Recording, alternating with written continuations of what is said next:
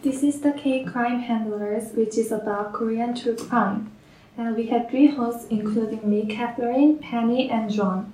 Today's K True Crime is about serial residential break-ins, and John will introduce today's case. Hi, John. What's today's story?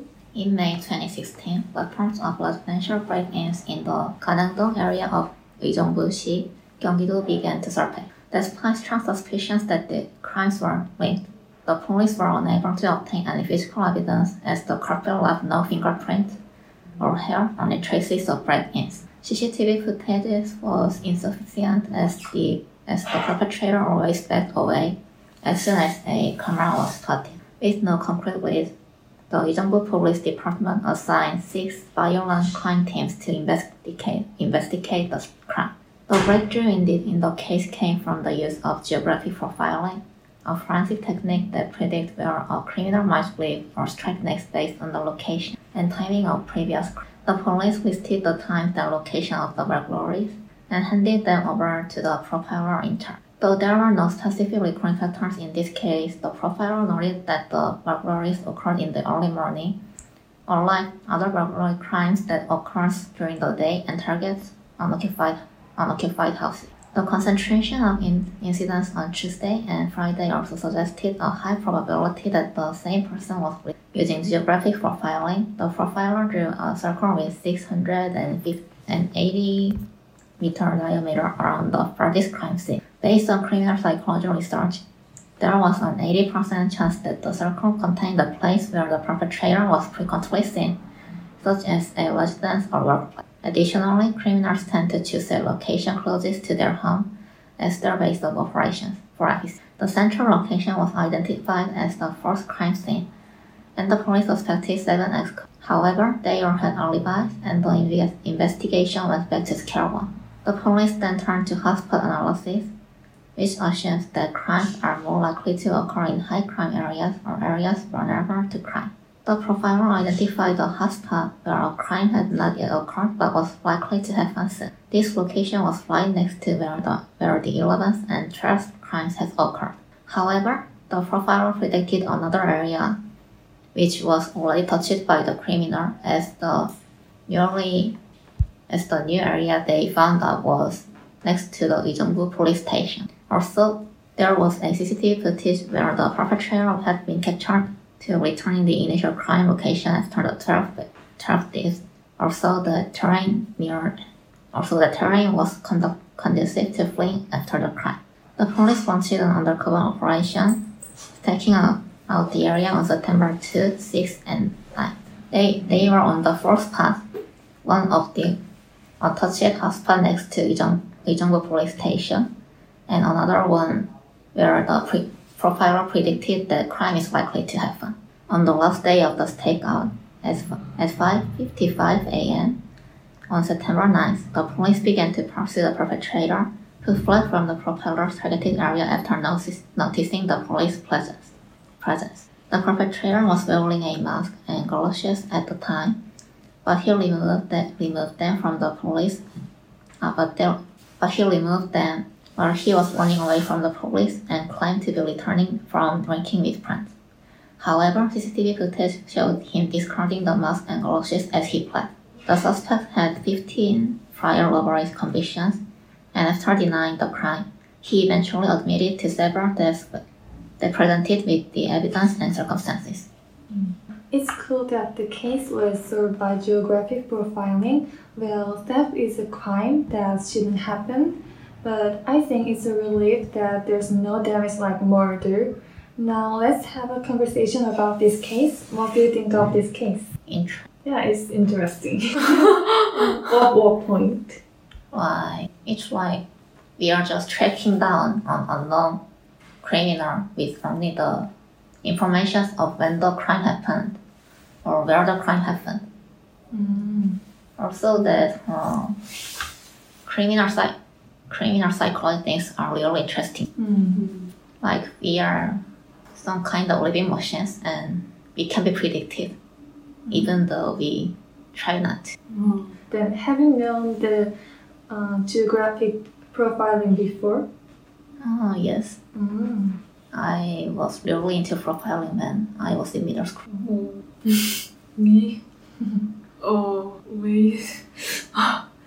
This case was solved by using geoprofiling, so learning about this crime sparked my interest in geographic profiling. So I'd like to add some explanations about geoprofiling. Geographic profiling is a forensic technique that systematically analyzes the spatial location and behavioral characteristics of the perpetrator of a crime. So usually in relation to a series of 5 or more incidents to make statistical estimates of the perpetrator's home, residence, workplace, etc. That are thought to be his or her main base of operations. So while psychological profiling is about finding criminals by analyzing their words, actions, and the form of their crimes, geographic profiling is about finding criminals by analyzing the geographic characteristic of the crime space. So, why is geographic profiling useful? I think the main advantage of geographic profiling is that it allows you to investigate quickly and effectively by estimating the most likely location where the perpetrator is living and then selecting and investigating suspects based on that location. It's more faster and more efficient than trying to investigate a large number of suspects in the best area. But there would be many limits, like if the perpetrator is moving around the country. Like if one crime was in Seoul, another crime was in Busan, another was in Daegu, Daejeon, then we can't quite specify or draw a some small circle to find where he or she is. I think it's when I was reading that book, at the last pages where this book explained about the geographic profiling, it said that not only catching the crimes but also the hostile analysis, like finding and going to the spot where a crime usually happens can be very helpful to civilians who are living there to protect them.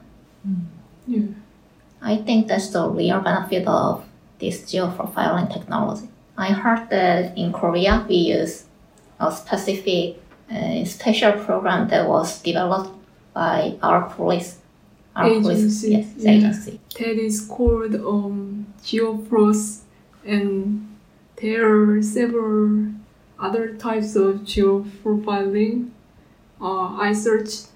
The name is Liger and Precast. And Liger is used in every country, especially in America. And nowadays, drones are also used for geoprofiling to monitor and search around the crime scene. So there are also many development programs and stuff in it.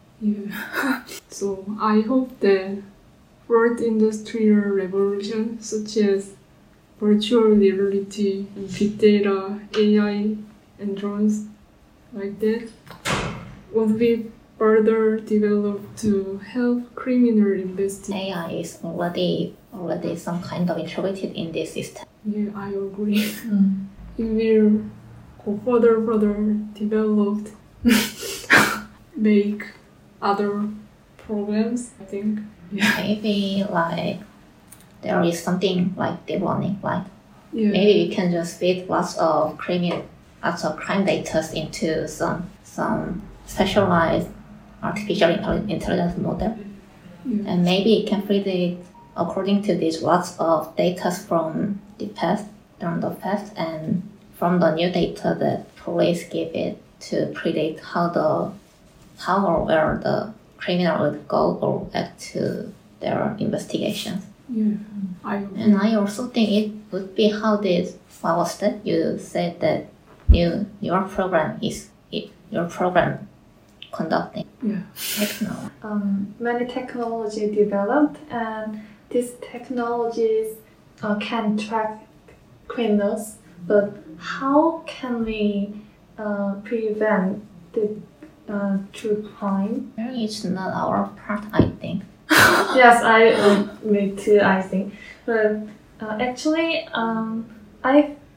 I focused on some phrase on this book, and in the book, the theft said that the reason for the theft is just he has no money and he's getting old, so and he has many criminal records, so he just made crime again. So, but I think it can be no reason. It's an excuse. Yeah, It's it's just no an excuse. excuse. Yeah. So yeah, so I saw that phrase. Yeah. I shocked, and it can be a reason. It can be no reason. And We just can say don't get broke, don't get stupid. Like it's so nice to say that just don't get it. It's hilarious, right? We just can't do that. Yeah. I think there is not very specific a way to prevent crimes from happening. Yeah. Like, it's so sad. But so I think it's more of a social system problems yeah. that is very deeply rooted in the society. Yeah. Just blaming one person or a group can't be the answer to this. And as the book says, the place where crime occurs is a comfortable and familiar place for criminals, but many people still don't seem to know, I think, because many criminals often appears in neighborhood. I think this is where the real problem comes, real society problem we see here. Yeah. Like people could know they are living in harmful places. They're very dangerous. Yeah. You can see those criminal records everywhere in internet or newspaper, whatever. But they just can't live there because finance problems. Yeah, I think Also- it's really a problem. So, actually, in my case, I am very cautious near my house, and because I am wary of my surroundings. So even if it's not theft, but me and you, everyone can face any kind of crimes. So I often carry an umbrella when I go out at night or midnight, and yeah, it's regardless of the weather. For me, For self defense. Yeah. Do you have? I spent for my life in the places where they are always first or second place in the part of safety. So I never have thoughts of being that cautious while strolling outside. I was living in very peaceful city. So this kind of crimes, and not only these big crimes, but also small tiny crimes is very not familiar to me. I was really surprised when I came to. I was. So we can see these problems here. This problem. Me living in newly built city, where a police station is nearby my house. I never had thought about any crimes happening near my house, rather than suicide or whatever that can't be prevented by police. Are you saying you have to be very cautious and defensive around your house? Yeah. Actually, police is near my house too, but I'm always cautious. Of course, it's not good to have fear and anxiety enough to interfere with daily life, but I think it's good to have some vigilance against crime. Yeah, crime is not caused by me or you, everyone, but it will be likely to subject to crime by not going to the night or midnight an environment for it can be happen. I'm living on my own in a small house. Korean in woman. Seoul, Yeah. Korean war room. And I had someone knocking on my door at night. Oh, I don't know who was he. So I felt I have to be very careful, and I was very scary. But I don't know what I have to do. I just So you can't just move out. yeah, I It's very just expensive. in silence. I was just quiet in my house. Like you didn't in your home. Yeah. That was the best. Yeah. I was very scary. Yeah. It's funny that Seoul is said and literally is the center of the country, but it is one of the dangerous places all around Korea. Yeah. Like about but I understand that it's like half the population of entire South Korea is living in Seoul. Yeah. Yeah. Really small. Like Seoul is not that big, Yeah. but half of population is living in there. You know Yeah. that when you get two hamsters in one cage, they bite each other.